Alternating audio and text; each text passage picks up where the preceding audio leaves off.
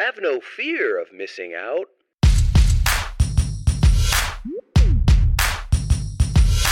The show's about FOMO. Your host is Brian Fanzo. I'll tell you what you don't know.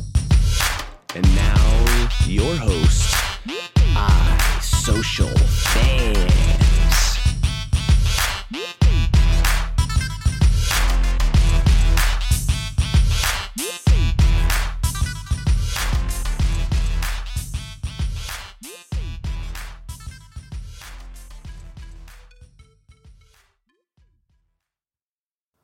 Welcome back to another episode of FOMO Fanz. I'm excited to have you. Excited for many reasons.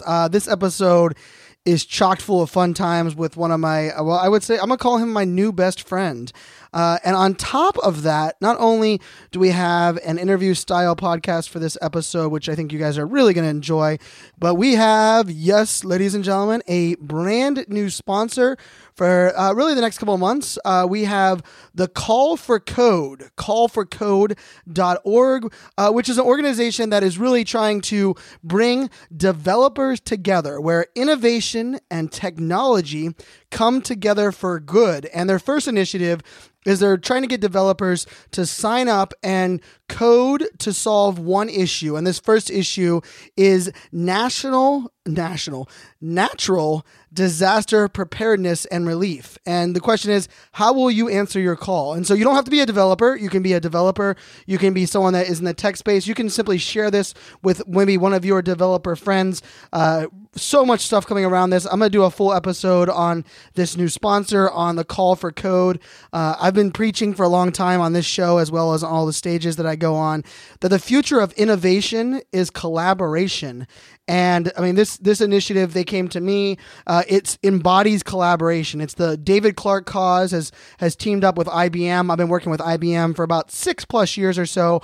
They've also collaborated with the United Human Rights Organization, American Red Cross, the Linux Foundation, Angel Hack, Cloud Native Computing Foundation, and the New Enterprise Associations as well. So I'm going to give you guys a little bit more information on this cause, the reason I am teamed up with them. Really excited. They're putting money behind this show, this podcast, really hopefully bring education. But my goal with every one of my sponsors is to drive awareness and hopefully get people doing good things. And you guys know that that's a big deal for me. And this cause, I mean, think about it. If 20 billion or 20 million developers can come together to solve a world problem, a crisis, a disaster relief problem, imagine what we can do to change the world. So really excited. Thank you I'm proud to be a content partner for the Call for Code. So they are now an ambassador for FOMO Fanz. You're going to hear a little bit more about them over the next couple episodes, but that's all for now. It's time to jump into our interview. It is with Demian Ross. He has been on the road trip with me for the last 11 days. He is a smart guy, a funny guy. You're going to hear a little bit about how we are making people snort. We almost got into a fight in Kansas City, but it ended up being just a passionate Pittsburgh sports fan. Just love this guy. I tell you what, this isn't the last time you'll hear about him, but check us out. Listen to the show. Check out our sponsors, Call for Code, and I hope you guys enjoy this episode of FOMO Fanz. Cheers, my friends. What's up, everybody? Brian Fanzo, and I'm actually back from a road trip. I'm recording in my home office. If you guys listened to the last episode, I was actually recording on this crazy road trip in a hotel in Indianapolis. And I actually mentioned that there was a guy recording a video in the other one for Road to 300. And no, it was not that kind of video in the other room, but it was the guy that I had with me for this episode. We pretty much spent the last 10 days together. Today was actually last 11 days. Today was our first day apart, and we were so much missing each other. We had to do a show together. So the fact that we spend that much time together and still want to hang out is plenty enough. But Damon, give people a little bit of background, tell them what you do for a living, a little bit about that, and we'll get into like Road to 300 and all that stuff, but give people kind of the overview of who you are other than the giant guy next to me and all the pictures on social media this week. Sure. So for me, I have like a 25 years kind of sales and marketing background, but for the last year and a half, I've been working with social media marketing world and obviously Social Media Examiner, who is kind of the mothership of social media marketing world. and I sell sponsorship for the event. I travel the country full time in a 42-foot fifth wheel with my best friend Nikki. Both of us wanted to get out of California back in 2017. For the last 13 months, we've been doing that. And, father, 4 kids, almost all grown, got one left. It's like 17, almost there. But other than that, that's kind of me. And I think, obviously, we'll get into more about me as we go here. And you say my name, Demian, which a lot of people, if they see me online or if that's how they meet me, they think it's Demian or something to that effect. But it's just Demian. So your mom just liked to make it complicated on you for the rest of your life? Yeah, it's a Herman Hesse book that she made it complicated, but then also when social media came out, there are a lot of Damian Rosses spelled the correct way, if that's the correct way you spell Damian, but there weren't a lot of... I was early enough adopter, I probably could have got Damian just solo on all of those, but I just was thinking back then, you got to put first name, last name. What am I, Prince? It's like, what am I, Madonna? Like that kind of thing. And this show is not brought to you by Arby's. It's the first time I had Arby's in I want to say 15 years, but I was stuck. There was nowhere else to go. When you're driving a big rig, sometimes you have to eat where you can find food. All right, so let's start there. You and I were on the road. We were not in your rig. We were renting a car with a Canadian and a Strub and traveling from Ohio to Denver. But I think, for me, I wanted to kind of talk, I'm going to set the bar high for you to start with, just so it's kind of funny because, for those that don't know, how tall are you? 6'6.6", but because my name is Damian, that's a lot of sixes, and I just rounded down to 6'6". So he's 6'6.6", and I'm 5'9", if I have the right shoes on. But I think one of the things I wanted to kind of bring up are first, we're both different in age, different in height, different backgrounds, grew up on different coasts, but we immediately aligned. We had this crazy long Uber, the most expensive Uber we've ever taken, which was $144.44, which to go to your 6'6". Let's be honest, it wasn't the most expensive one I took because you paid for it. It was the most expensive one I've been a part of. The most expensive one you rode in, and we had a fun 2-hour dialogue on. But, I think you brought up a little bit about being in sales and marketing over 20 years. And a lot of what we kind of found out on this road trip hanging out together was it's pretty amazing how it just really does come down to relationships and people and conversations, getting to know people. And we were kind of amazed, but we almost expected people to really enjoy the road trip and build business without really having to become sales and marketing. So I'm curious from your background, just from, you have a very interesting background, lots of different industries you've worked in. Give us your thoughts. Like, where has sales and marketing changed a whole lot, or did we just try to fix it? What are your thoughts just on where sales and marketing has come from when you started in this game? I was probably in diapers then, and then where it's at today. Yeah. So earlier today, I saw someone tweet out what Marcus Sheridan said, that the old ways are not coming back. And I think there's a lot of that's true, but I think he's talking about the old ways of digital, to be honest with you. And I think there's really new ways in digital, still using the same tools that we used, even 8 years ago. But for me, I think the analog side of things, the relationship side of things is still so important. And I'll use really any company I've worked for. I think the only one that maybe you could get away with it is maybe Apple, where you could tell people you work for Apple and almost 100% would probably know who you work for and be in love with the brand. So even when I went to work for Social Media Marketing World, I'd been to the event 4 years before. And even though I'm a professional salesperson, there was something about it that I thought, as long as I contact the right people, instantly they'd be like, oh, I want to buy from you. Right. They still have the relationship with me. And it's 2018 and they have zero relationship with me. They like the brand, but now they got to trust Damian. And so I have spent really the last 4 months trying to really work on getting people to know, like, and trust Damian so that they already know, like, and trust the brand for the most part, but they really have to know, like, and trust Damian in order to do business with me, which is crazy because you think just the brand in itself and the brand's social presence would be enough. It's not. You got to trust the sales guy, gal that you're dealing with too. So I think trust is a big theme. Those who are listening to this show on a regular basis, they know I preach about every business is in the business of trust, really, no matter where you're doing your business. I don't care if it's doing your business online, offline, on the road. But I'm curious. So when give a little background on your road to 300, right? You're doing a daily vlog, which, daily vlog sounds intimidating for those that are listening. Daily vlog means a video blog that he's actually posting every single day. He's done it for 103 straight days so far. It sounds intimidating. It sounds like a lot of work. I can tell you, I spent 11 days with him. It is a ton of work. It takes a dedication to your audience twice or three times on those 11 days. You had to remove yourself from the event where we were at or wherever we were doing to shoot it or to edit it. It was very, to me, I respected that. I respected your vlog even that much more being on the road with you, because I was able to see that focus on the content and your audience and how engaged you are. But you're a sales and marketing guy. You're doing some big business, mostly B2B in the sense of what your job is. What was the kind of thought of doing a video blog first? And then how is it kind of even and I kind of know a little bit of this answer, but how has it even been more exciting along the way since you're 103 days in? Yeah. So at first it really was 100% a creative outlet. That's all it was. So the majority of my background is in marketing, but I've always been kind of a sales guy too, which I think has probably made me kind of good at marketing and then also made me good at sales. It's kind of one of those things. You have to have credit before you can get credit. It kind of goes back and forth with each other. So for me, it was 100% of a creative outlet. I just wanted, and to really work on some sort of discipline.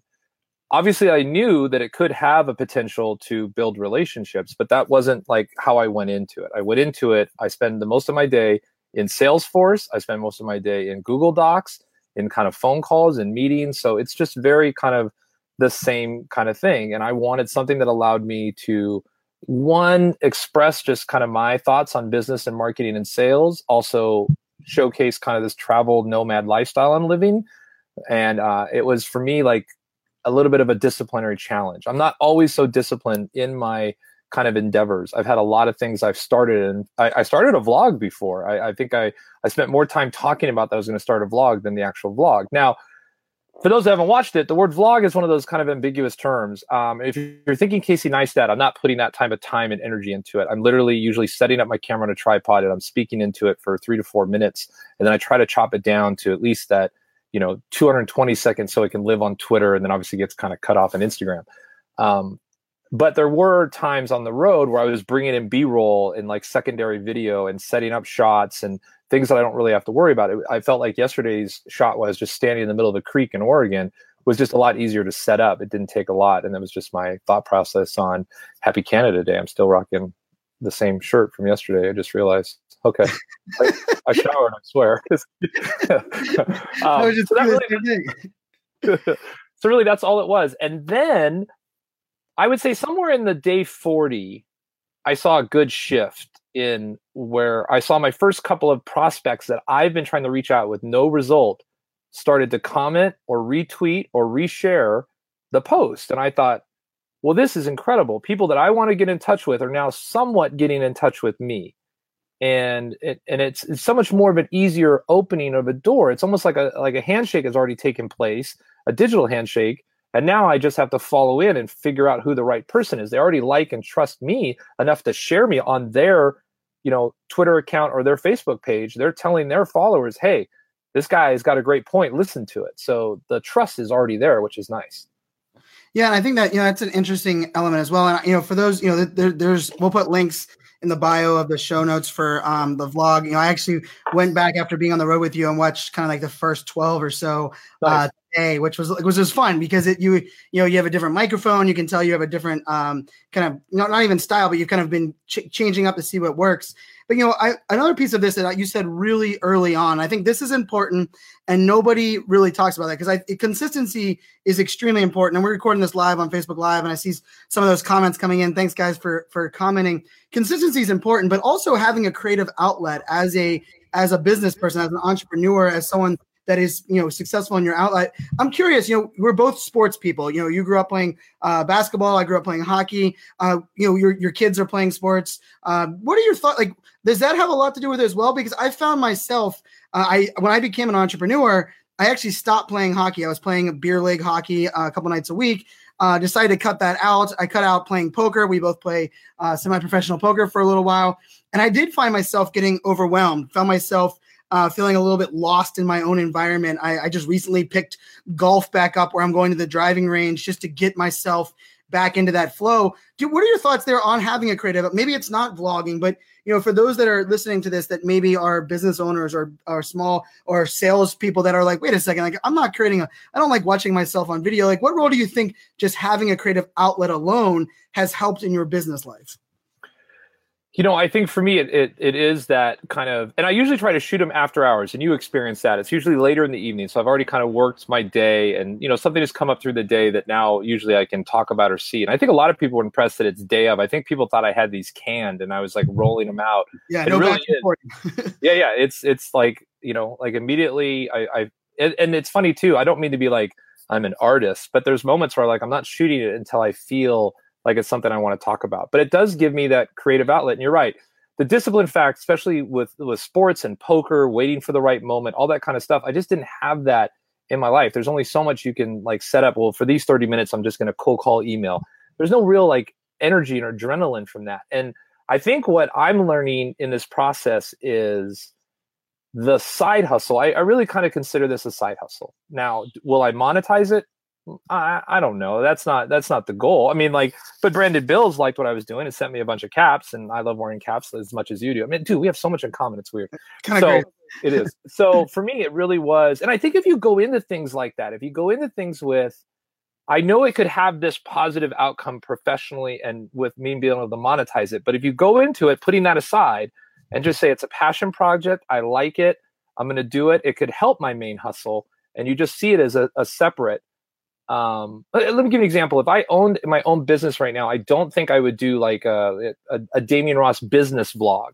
I think I would still be doing my personal kind of business vlog just to, again, build relationships. I mean, because I do think like, I hate when you have to talk about yourself, but I do feel like I'm a pretty decent guy and like and I'm fun to hang out with and I'm fun to engage with. So if I can somehow get that out, and I've been doing it forever with written posts, just little jokes here or little stories or, made up truths, because that's comedy. But I think there was such a better kind of almost 3D animated kind of sense of it when I could bring it to video. And it really comes out, especially when I get to interact with people, which I haven't had a lot of that because I'm traveling the country with Nikki and I'm not always with people. So this opportunity, and then watching it live has been really weird. We spoke in Lima. I got to watch people. And then that night at Joel's house, watching people watch it is really interesting. Like you really kind of get what hit and what misses. And that's really important. But I think everyone should have a creative outlet. And I think if you have a creative job, I think you need to have a boring outlet. Like you need to have like a hammock you just sit in and like whatever, if that's boring to you, you need to have both. If you're just always creative or you're always just melancholy or whatever, you just need that balance, and trying to find that balance is what's really helped me. Oh, I love that. And we not only do we have a lot in common, like, I mean, we hit it off. I mean, it was amazing on the trip. And I think I made this comment earlier today when I was telling somebody about the trip. Like, I think you are actually one of the funniest guys I've ever met in my entire life. Your wit, your humor, your ability to understand people's dynamics, which is something that I pride myself on as a speaker, right? Being able to roll with the environment, read when it's okay to drop a joke, maybe not an Anthony Bourdain joke on the stage like I did in Denver. It felt slightly flat in some parts, but I think there was lots of these things that we related on. I love your dedication to content. I also love your focus on being a dad. You've also decided to do something kind of crazy as a guy that lived in the city. You're towing a fifth wheel behind you, a giant fifth wheel behind you across the country. But I'm curious from you as like where you are at your age now, where you are as a dad, like what is like a life lesson you could maybe instill in me? You're an elder statesman to me. What is something you could kind of teach me from a business side of maybe something you've figured out a little bit better now that you wish you knew 10 years ago? Sure. Hold on. Let me put my teeth in first. Grandpa's ready to talk. 10 years older than you. That's hysterical. All right. So I think for me, very similar to you, in the sense that I was single dad. I have 4 kids, and I think you're going to have a much like a harder challenge because I too became self-employed because I just needed the freedom to be able to decide when and where I work in order to handle the things that go along with raising 4 kids. But looking back, I think I gave up on things too quickly. I expected the results to be too fast. And I think when you combine the things that you're passionate about and the things that can make you money and you stay the course for a while, I think you'll find great success. And I didn't. It's probably some of my ADD that obviously didn't go. They weren't diagnosing that stuff in the 70s and 80s. They just were, don't give him so much sugar. He's just hyper, or, and it was harder for me because I was so tall. They just thought I was an older kid in the 6th grade class. And I'm like, we're in 6th grade, we're all the same age. So I think that's really important. I think obviously the thing that, that we talked about a lot on the trip too is, I've let my health go in a way. I'm just not being as active, and as being former kind of athletes where that's just a big part of our life, I've got to find that. And I'm excited about trying to do that now. Like and again, another thing I think maybe for a lot of people, stop talking about what you're going to do. I know you have the whole press the damn button, but I got really excited about talking about what I was going to do and like meeting with family and friends and explaining this whole business I was going to grow and how big it was going to be and all this bullshit. Can I cuss on the show? Yes, you can cuss. I know. I'm just kidding. Like I've never seen the show before. So that I've really tried to stop doing because that was what I used to always like to do. But I also believe there is, speak it into existence in a way and look for accountability in things. My weight, not my arm, leg, face weight, but my torso belly weight has gotten bad. And it's like, that's something I need to find a way to get discipline back. And at 47, it's harder. It's easier at 37. It's easier at 27. It's harder at 47. And so for me, that's my next kind of discipline kind of project is just getting back into shape. Because I noticed the things like you experienced when I was on the trip, my back starts to hurt me and things like that guys just can't carry that. So for me, it's putting family first. It's having a work-life balance. I really try to tell everyone, get out of the 9 to 5, get in a job that allows you to put in your 40 plus hours a week at hours where you feel like you're on fire and you're ready to work. Because you might wake up on a Monday morning at 9 a.m. and not want to work. The remainder around 11:30 on Monday, you're ready to kill it. And then you still do your 8 hours from 11:30. Like that's what's important. And then obviously your health. You got to really, and I'm not a living example of my health. I'm not in terrible shape in any way, but I'm not nearly where I need to be as active and push through some of the things as I need to. So I think those are important. And then, the last thing that I think I learned really late in life, if you would ask me 5 years ago, Brian, I wanted a 8,000 square foot house with a 10-car garage and a car in every garage. And as I think about, I'm living in a 400 square foot fifth wheel right now. As I'm thinking forward, I think 1,000 square foot house would be max.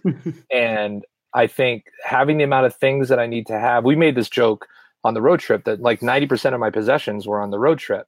And that's really where my life is. I mean, I know I'm wearing the Canada shirt, but normally you'll find me in a white V-neck. And I've really dialed my life down to just be simpler. And it's so much easier. And I really encourage people to get rid of the stuff. Like just get rid of the stuff. Less junk, more journey, which I think is a YouTube channel that I follow. They're great people. It's less junk, more journey. Like just stop with the things. Some country song maybe as well. Oh, right on. I think all country songs have you getting rid of shit. You lose everything. You know what you get back when you play a country song backwards? You get your wife back. You get your job back. Dog. You get your Bible back. You get your truck back. You get all that stuff back. So I think those are the things that are kind of important. So, I was fortunate to kind of, when you spend a road trip with somebody, we were sleeping in the same rooms. I mean, everything was together for these 11 days. We were joking about text yesterday, like ride or die, right? Like you figure out, what the nuances are, you figure out lots of things.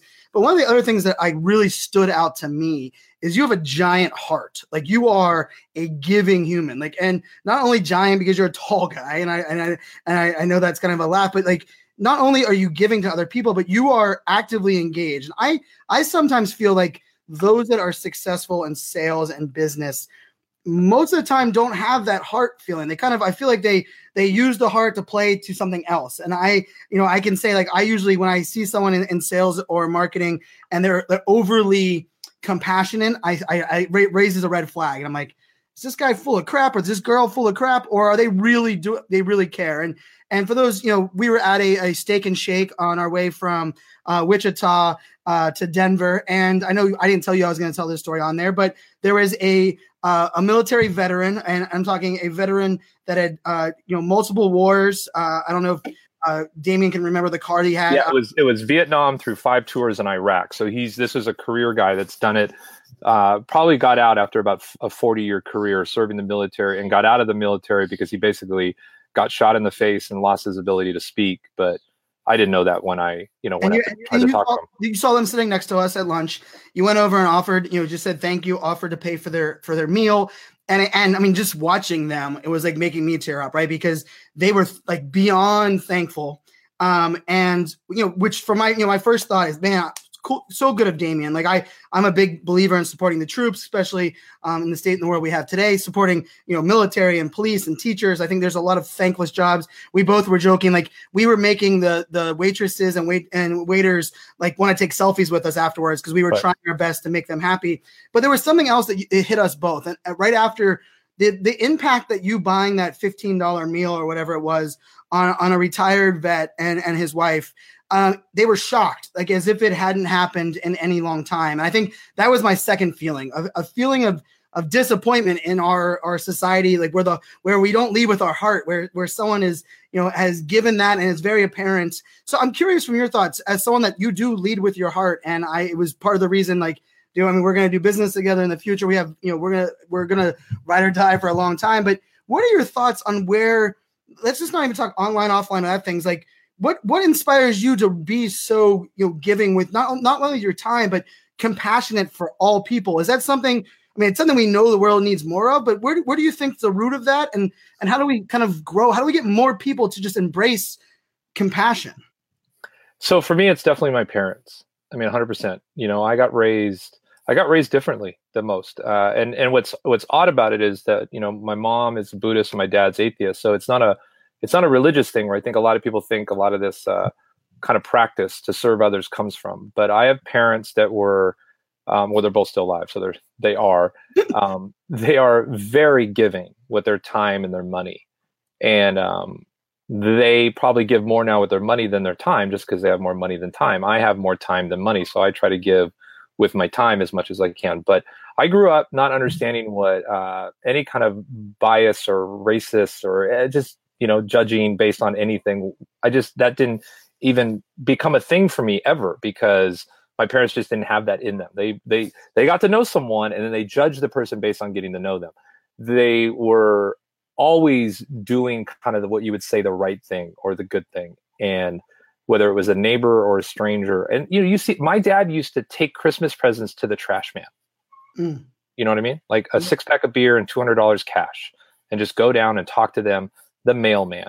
Like my dad was even nice to the JWs that would knock on the door Saturday morning at 8 a.m. Now he did answer at one time completely naked eating a bagel, and they never came back. So, I mean, there's only so much he can take. But so kind of where I get some of my humor from, for sure. Right. And so for me, that I was this kind of hard knuckle kid. Like I rebelled from a lot of that stuff in my, my teens and my 20s, and I just got in a lot of trouble and did a lot of really terrible kind of mean things. It was just, part of the environment I was living. I lived in a very gang infested neighborhood, and I thought, I can be a gangster too, kind of a thing. So after that, and then you start having kids and you want them to see doors being opened and things of that nature. I think we've lost a lot of that. And I think we've lost a lot of it in chivalry too, which is weird. Like, I don't think I'm definitely not better than any woman, but there's no reason I can't treat a woman like we did in the 50s or 60s, you know what I mean? Kind of a thing. So that was always around with me. So seeing, and I don't do it every vet I see, obviously I can't afford that, but there was just something about him that just resonated when I saw him I just thought he was just there and he's being very quiet. Obviously I didn't know that he needed sign language to be able to speak. I hadn't noticed that between him and his wife. It just was easy to do because the place they put the receipt on the table, you can just go grab it and take care of it, kind of a thing. But I too was kind of shocked because the wife got really emotional. And even he got emotional to the point where he came over and brought this card that he already has pre-written out in his handwriting that it basically says, if I was rude, I'm sorry, because he can't speak. And all of that just kind of grieved me that we don't. And then obviously, Canada that was with us, Amanda Robinson, she had never seen anything like that, because there's probably maybe not a need for that in Canada the way there is in the States, where we still need to take care of our troops and treat them with respect the way we used to. And so for me, it was just, it's my parents, and it's something I like, even like when we were at the, Social Media Day, Wichita, getting people like water and doing stuff like that. I know people think that it's like, I'm bigger and better than that. And I've always been taught in business, both my business mentors were like, if you're not the guy that stops and picks up trash and sweeps the room and cleans the bathrooms, you have no business being in business. You should never get away from that. If there's a need, you fill it. You don't look for someone. And then you teach by example. And we saw that guy come up afterwards and was like, bro, that was amazing. Like, way to do that. And I thought, that guy's going to do that one day. That guy is going to see a vet and pick up the check, and he's going to teach someone next to him to do that. And that's just how we need to roll, for sure. So, and I think, that was one of the big pieces was definitely your heart. And I think where your heart fits into everything you're doing. The second one is your humor. I said before, you're one of the funniest guys I've ever met. You've talked about having, we both, I think we both are really good at talking about what we want to do or what we want to doing before it happens. We're trying, to shape that. But, from the heart conversation to the humor conversation, what roles do those two play in your business success for you being, selling and working with Social Media Examiner, getting sponsors to come into the social media marketing world arena? I mean, I feel like your humor offsets a lot of things where not only does it set the guard down, but it turns the conversation. We saw Cliff Ravenscraft's, a good friend of ours, just kind of fall in love with your vlog to the point where he did a vlog about your vlog, which is kind of like meta vlogging of vlogging, exactly, or something like that.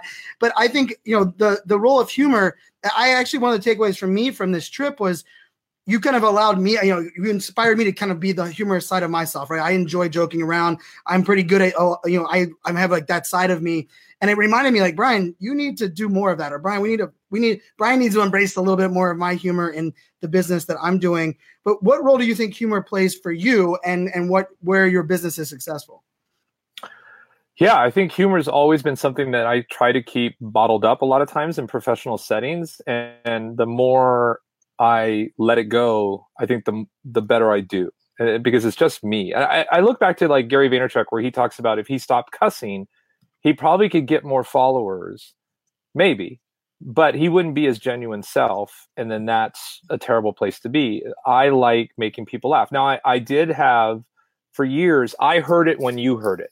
There wasn't a filter. It didn't go through a process and then come out. So I could say things that could end up being really hurtful and not realizing it, and so I've gotten a lot better at that for sure, where I'm saying things that normally are funny, but not necessarily putting people down. There'll be moments where that will happen. And sometimes people deserve it.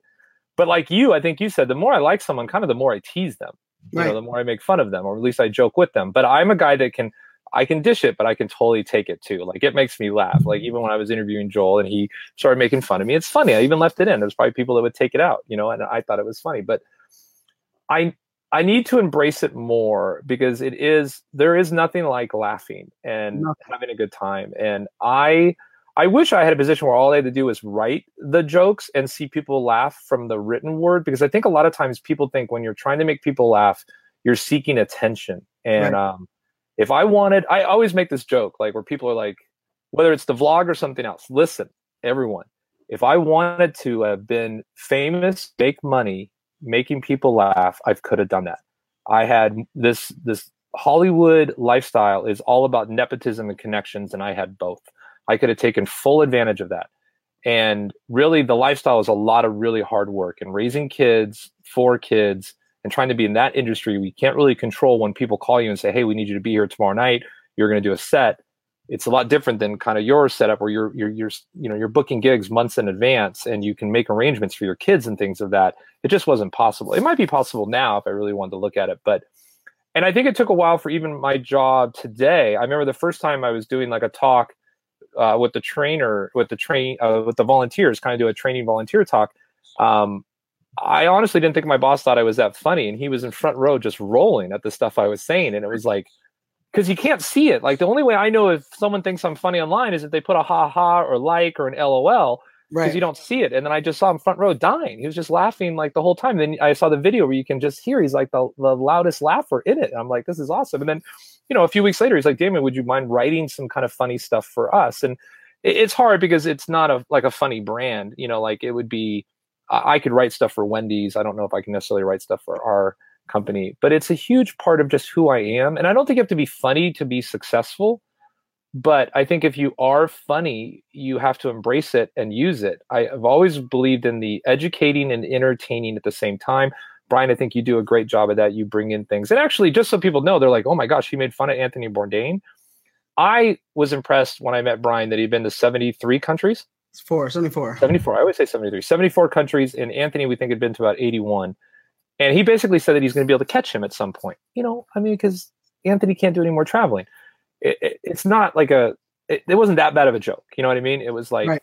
But it was shocking to me that you were even close to him in regards to countries. Like, that shocked me, how much traveling, previously for your government job and then currently for speaking, how it's pretty close to 50-50. Like, I even made the joke. I didn't even know there were 73 countries. I was like, I went to LA High. There's only like 45, my history book, we hadn't even landed on the moon yet. It was so old. Like, it was just bad. This is a bad time to be going to high school in the 80s. So humor is a big part of it. I'm embracing it more. And to be honest, who really made me feel like I could embrace it at 47 years old was the 50-year-old Will Smith. I was seeing what Will was doing online and thought, if he's doing that at 50, and granted, I don't have a reputation as being funny in the sense that if you don't know me, you don't know that I'm funny. Right. But I thought that's what really kind of encouraged me. And the other thing that encouraged me is I'll try to tell a really quick story. When I got sober 21 years ago, I would go to AA meetings and I wouldn't see anyone 26 in these meetings. And so one time I picked a meeting and I just stayed. And what I noticed over time was happening were more 20-somethings were coming and staying because there was another 20-something there. I think the reason there's not a lot of 47 to and older like vloggers or regular video makers is because that seems like a 20, 30-something kind of thing to do. Right. But I do remember that I really fell in love with Casey Neistat's vlog. And the first time I realized his fan base, there was so much in that 12 to 17. I was like, why am I watching this if that's who likes him? It was a weird moment. So then I thought, the lifestyle I'm living, the traveling full time, that's usually for retired people, being entertaining. I just started to embrace the fact that just because I don't see me online doing this doesn't mean that I shouldn't be doing it. Right. There's probably a real niche for me. And there's probably people that are 10 years younger, 15 years younger that would like to see someone kind of my age doing it. And so I think that's what I've really embraced that kind of, and, after 103 episodes, I feel like, okay, you know what, this is something that I want to continue to do because I think there is a niche for it, even in my age group. It still will be hard for me to walk around holding a camera in my face. I think that's a millennial thing to do, but I'll break through it. It's a discipline I need to break through in order to make these videos even better. Well, there was lots of snorting going on this trip. We were actually joking that we needed a snort counter between Canada, Amanda Robinson. We had Jessica Phillips snorting.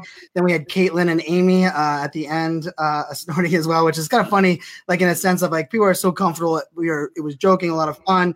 And I think there's also an element, you talked about being sober for 21 years, being able to, kind of embrace that, different lifestyle, different things that you have going on in your life. But also, what I think we learned on this road trip as well is that, there's lots of dynamics that you have to be able to deal with, right? Like not only content creation, but you have to understand different people from different walks of life, being able to relate to different people. And I think, relatability is something that is extremely valuable and important. I think there's oftentimes people are intimidated by someone's appearance or intimidated by someone's job role.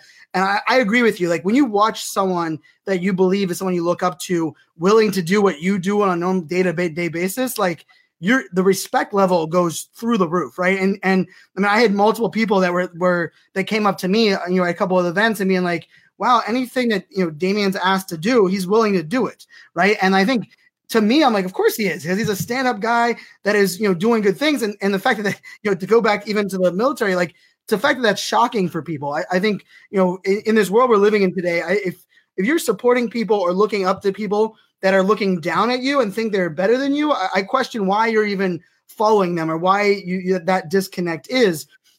But to kind of take this into like the road trip and what we learned and where things are going, it's amazing for me. We were able really to connect with kind of grassroots social media conferences and connect them into the bigger picture of social media marketing world, which you work for social media marketing world. I've spoken there for the last 4 years, attended for 5 years total. But I'm curious from your standpoint, like what are some of the things that surprised you or maybe you learned about the social media community on this road trip that you'll be able to now better sell or better take into your role at Social Media Examiner?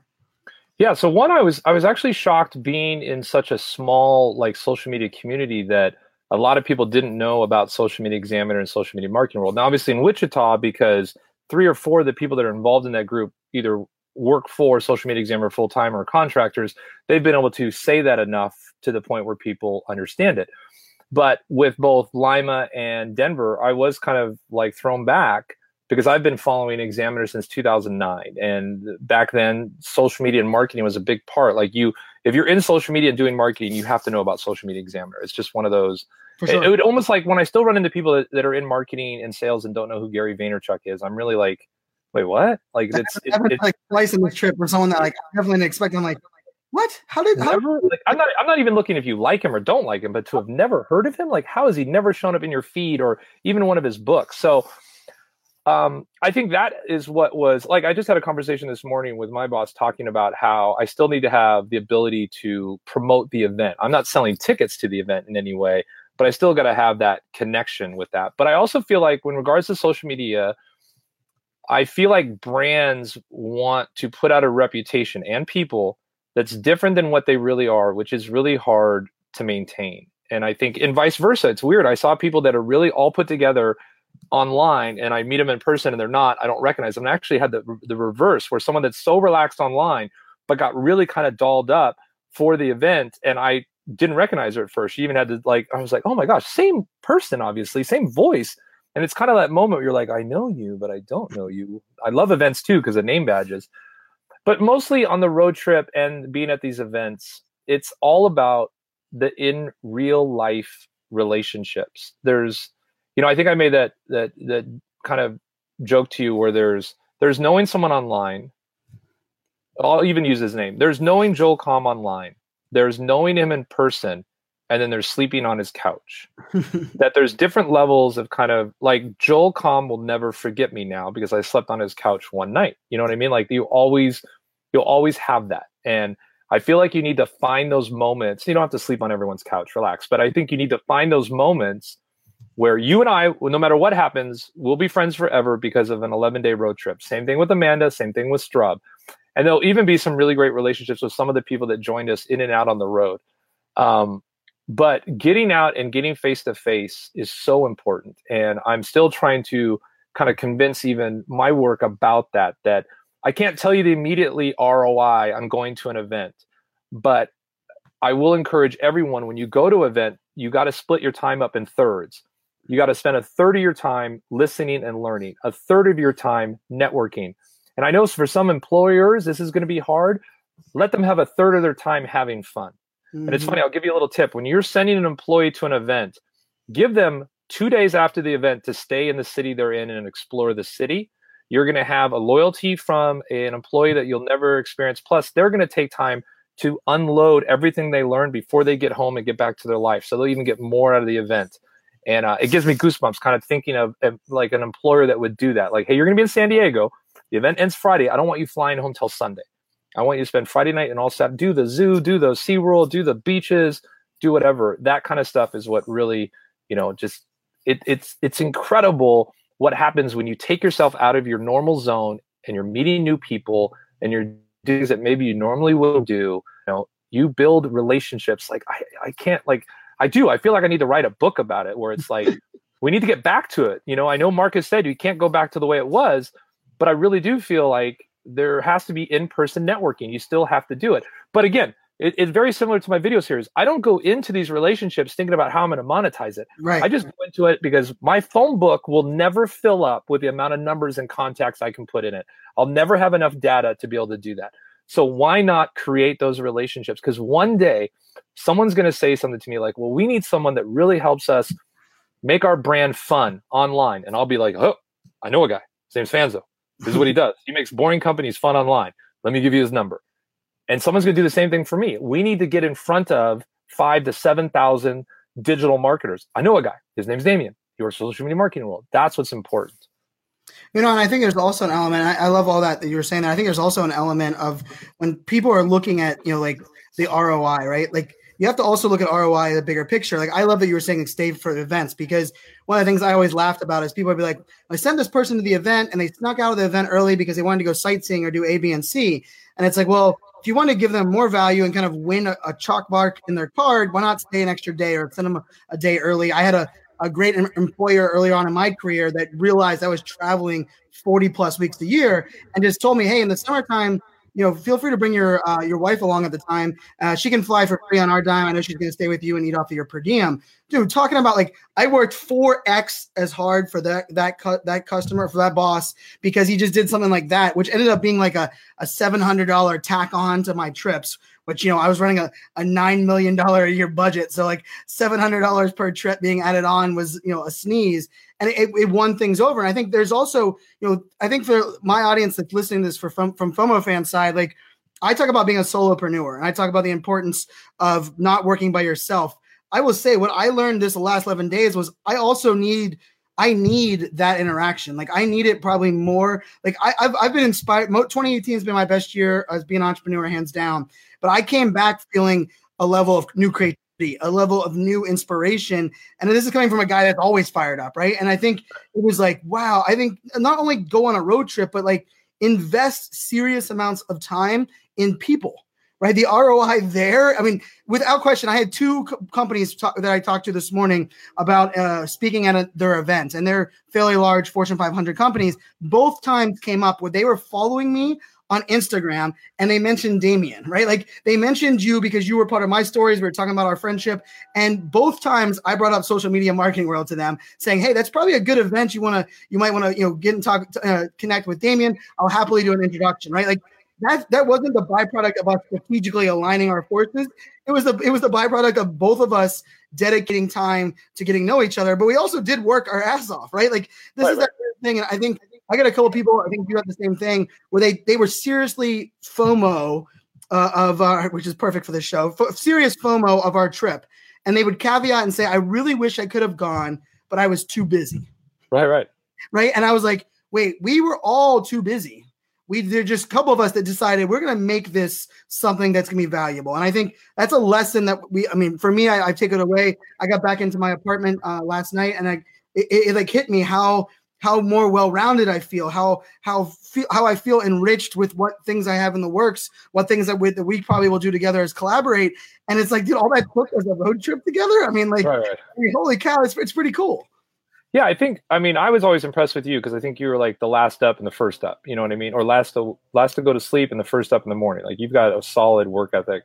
You still had your normal stuff that you do during the day to get done. Plus you spoke at all three events. I got kind of lucky. I only speak at the first one and didn't have to think about it.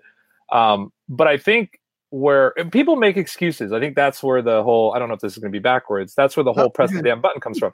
And just real quick, just the reason I put it on the hard drive is I think a lot of people think as press the damn button as getting started, but there are plenty of times where I'm editing it and I don't think it's good enough. And I say to myself, just upload it. It's good enough. You're not going to like it tomorrow anyways, no matter how good it is, but it's good enough for what other people see and stuff. What's up, Angus? How's the Clorox? Inside joke. He'll get it. It's a good time. And that's a relationship that I was able to get. Right. There's a byproduct of the road right there. Yep. And I think I think there's a weird thing that's going on in our company. Or just in companies altogether. And also I want to mention something you talked about. I think this is why WeWork is really successful. I think people see it as, well, they rent a cube. No, they don't. They get to interact with other people on a daily basis.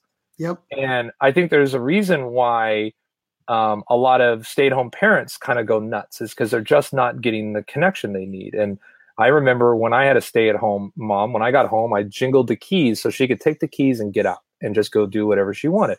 So that's where WeWork has really come into play. Is I felt I was so much more productive in the last 2 weeks because I was around people that had high energy and were doing things constantly and just giving of themselves the whole time they were there. I mean, we were exhausted most nights because we were staying up with people, talking, brainstorming, letting people pick our brains, do all this different stuff, plus getting to know each other, picking our brains. The idea of not just a road trip, but like flying into the same cabin and spending a weekend all together and just coming up with ideas to just talk about our own businesses and things we could do and share contacts is huge.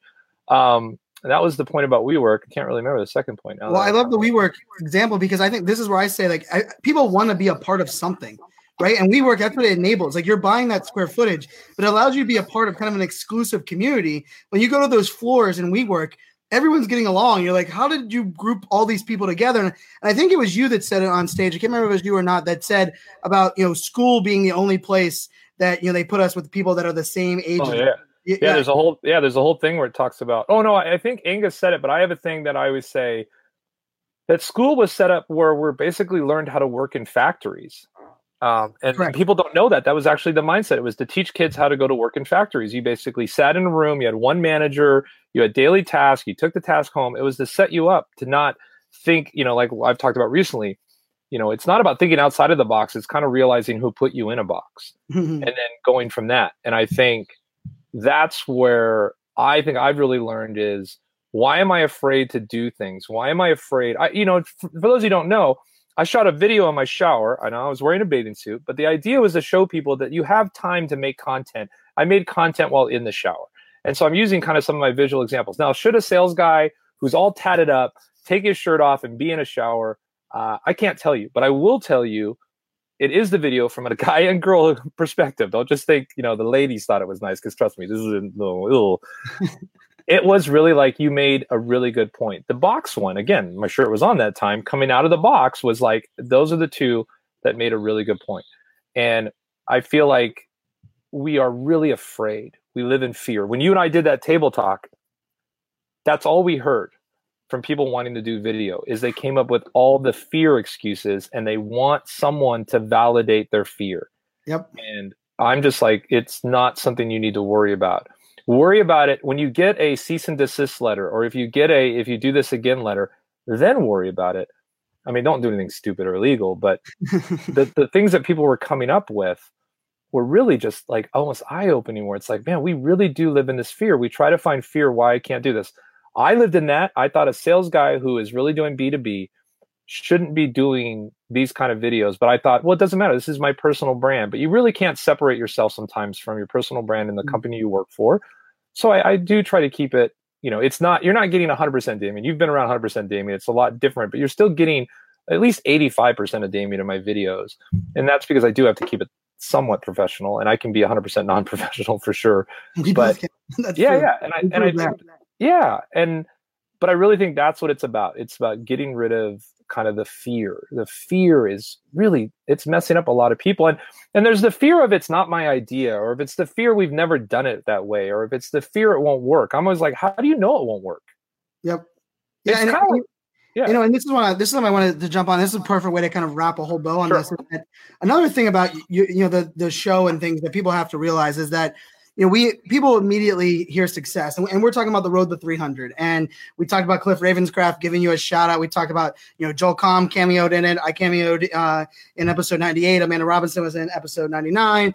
Episode 100, we were all sitting around the couch, and the amount of people that I watched want to be a part of your video. I mean, like, it literally was the name dropping, like, oh, well, you're going to shoot, episode 97. You are here on my couch, or you are my dog. Mia even said that when we were on that couch. And here's the thing that I want my audience to know. This isn't a show that has millions of views. This isn't a show that, is blowing up out of the world. This is a show that you're dedicated to, right? That has a small audience that's growing without question, and I think the road trip is one of those things that it was nice to bring more people to the craft and talent that you have. But people want to be a part of something, even if it's little. So if you're afraid of, like, how should I start this and who's going to want to care about it? I mean, I'm probably talking for you, Demian, in this sense, but I'm guessing when you started this, you didn't think that people would, especially these people that are in this community, would want to be a part of this project like they are now. It's like, I guarantee you're going to have a list by the time you get to 150 of like 100 people that are begging to be on your show. I mean, talk about a little bit about that, because I think this is something most people assume, like, hey, you have that guy on, you're talking about his YouTube channel, he must be super popular, and that's why he's driven, and I'm not that popular. I mean, some of those videos, like I went back and watched some of your earlier videos, there's some on YouTube that have 20 views, right? There's some that have 15 views. But if you look at the byproduct, your consistency, where it's gone, look at that. And I think that's the press the damn button. Like, you wouldn't know that Brian Fanzo and Joel Comm would want to be on your show unless you press the button and did 100 episodes. Totally. And again, YouTube has been something that I haven't put forth probably the metrics that I really need to. Right. Obviously, I'm a huge fan of Roberto Blake and Owen Video. And I know if I took a lot of the things that they're teaching, I could grow my YouTube channel. But again, that will be part of it. When I was sitting down with Amy Landino, and holy crap, I'm dropping names right now. And I was just, picking brain on stuff, and I realized that the growth is going to happen. I'm totally fine going slow, especially on YouTube. Facebook has really been where the videos have done really well, because there's already these connections and people have shared it. Cliff Ravenscraft to do almost a 14-minute vlog, and then to even comment sense. And I actually got recognized in the Portland airport by a gal that's his follower. It does shock you, man. Like, cause I'm not being recognized unless you know me, you know what I mean? Not recognize me through online, but being at these events. And I feel like I do have to remind people, because it was happening somewhere in the 70s where things were really changing, where, you know, it was getting shared a lot and creating, we've heard this a lot. Stop creating content to get likes, create content to get shares. And I think that is, it's easy to say that, but it's hard to actually do it. It is. It's really hard to, but I think the main thing is the consistency. If I can preach anything, and, you know, whether it's weekly or daily, I think those are really, because I don't want you to do anything hourly, but whether it's daily or weekly, and I think that's your spectrum, you have to do it. Now, I will say the event, what I learned through this road trip was that I got to up my story game, that I got to up my micro, because the video is a macro. Even though it's only 3 minutes long, it's a macro kind of content that I'm doing. I need to up my micro game, in the sense that I really saw how you're able to do that, engage with people. And I see too, like, you know, I have to up my interaction. And I don't know how a Casey Neistat or even an Amy Landino, how they do it with that many subs and that many followers, like how they stay in communication. But I think it's like anything, after about 30 days, and that's probably why a lot of people preach this, do it for 30 days. You do get addicted. I'm addicted. Like, and just so everyone knows, the road to 300 there's 3 goals, and each one has a 300 theme. And one of them was to do 300 videos within a year. So I gave myself a 65-day buffer, because there's times where I don't have internet connection and there's just going to be bumps. But so far, you know, 103 for 103, it's worked out. But I've given myself the opportunity to miss it. I don't want to now. I really want to try to do 365 in a row. I'm a third of the way there, you know, almost.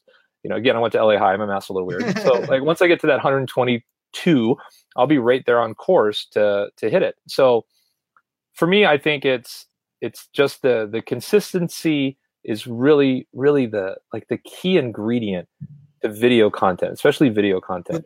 I just did a whole IGTV episode today on that topic, because I've been watching a lot of IGTV, which is Instagram's new TV channel. For those that are listening that aren't familiar with it, I haven't really done a show on that fully yet. I will do one.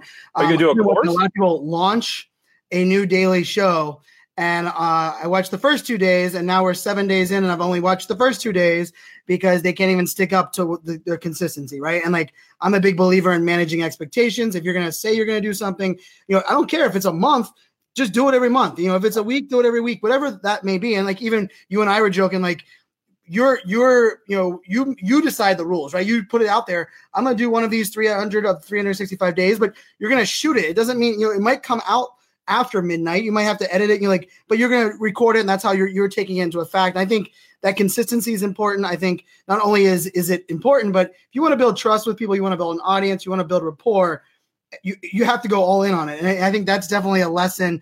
You know, the storytelling aspect as well. Like, people know that on Instagram, like I didn't do, it was probably 6 months ago, I went a full 24 hours without an Instagram story in my feed. I got like 9 text messages. Dude, you okay? Everything okay over there? Like, what's going on? Like, because they consistently know Brian's going to deliver some kind of value on Instagram stories 7 days a week, right? And like, and it's just, that is so, like, to me, it was like, oh, I guess I better, you know, it's pretty cool to have that feeling when you know you're missed. Because if nobody cared, you'd be like, well, should I keep doing it? I think the last question I want to bring in, I kind of, a couple of people are giving me a hard time about a book, right? Because that's another thing. You and I talked about that, right? I want to put a book out. I need to put a book out. I have a desire to put a book out. I just haven't done it yet. But it's definitely something that I want to have out there. But and this is a great question. Rachel just asked this question, and this is a good one to kind of go in there. You're a digital nomad.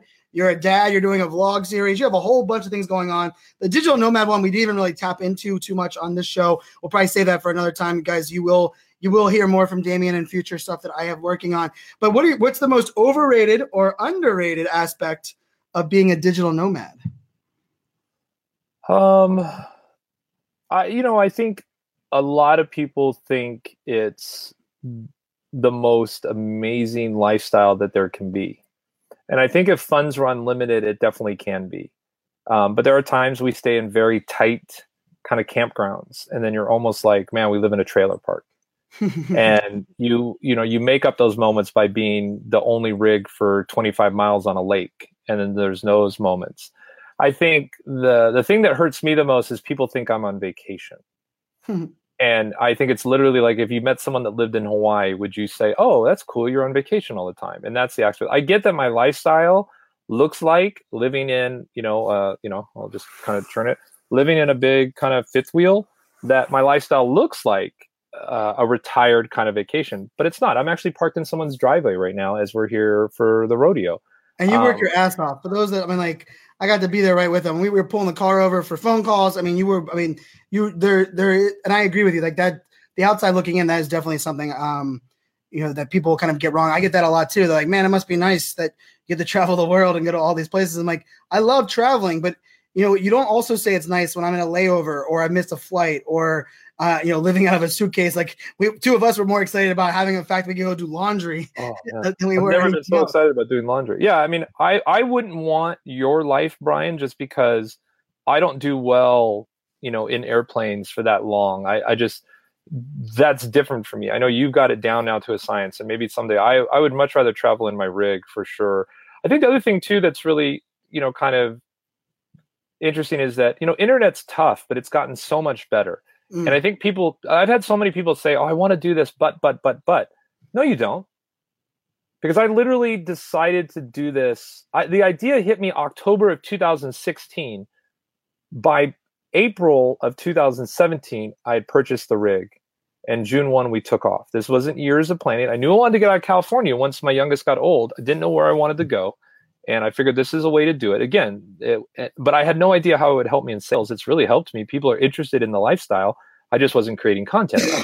But it's like any other life. I'll do it for probably a couple of years. But I always think this type of travel, whether it's road trips in an SUV or if it's in a big rig like this, I think it's going to be in my life forever. But I think I would like to have a home base again at some point, especially being at Joel Combs. I was like, it'd be nice to have a home, with a view like this to come home to. I'm not a city kid anymore, but I could do this. 23rd floor, for those that don't know, he slept on the couch. And if you're trying to picture that, you listen to the podcast. A 6'9" dude on any couch is pretty funny to wake up to. I came walking out of the air mattress that I was sleeping on at Joel's, and I was like, damn, that's a big dude on the couch. But Joel, shout out to Joel. He has a beautiful space, well earned. It has glass on all sides. He's on the corner. It overlooks Mile High Stadium there in Denver.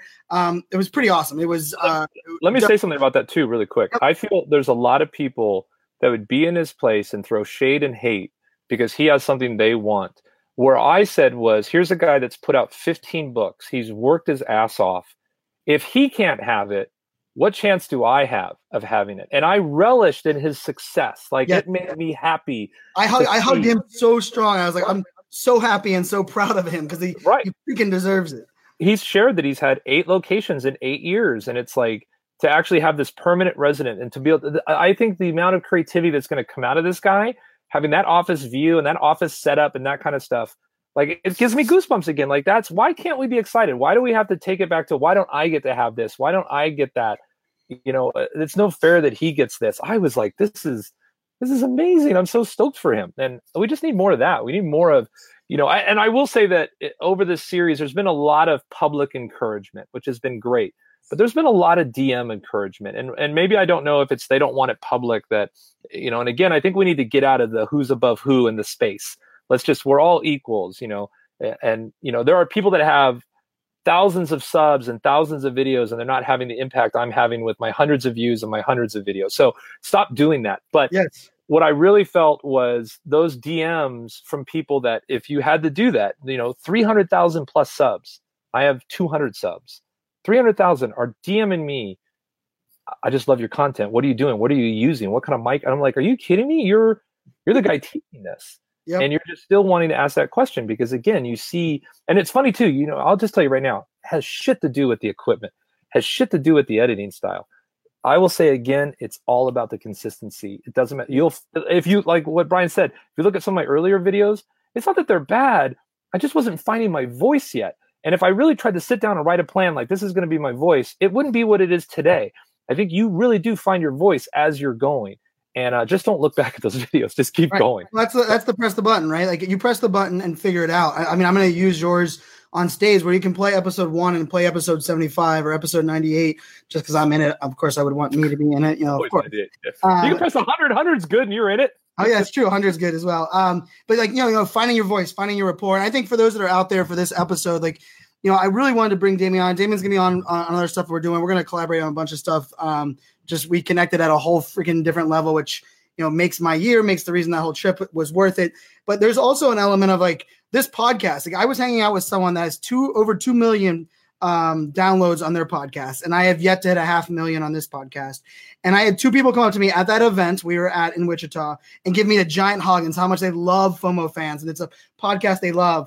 And the person with 2 million subs put their arm around me and said, I would kill to have that kind of relationship with my audience. And that person, and I'll give her a lot of her, she was really down to earth. And she's like, how did you do that? She has, from the outside in, she has a podcast that is, at least 4x more successful than mine. It's on one of the front pages of iTunes, but I think it does come down to those human relationships and amount of people that you impact.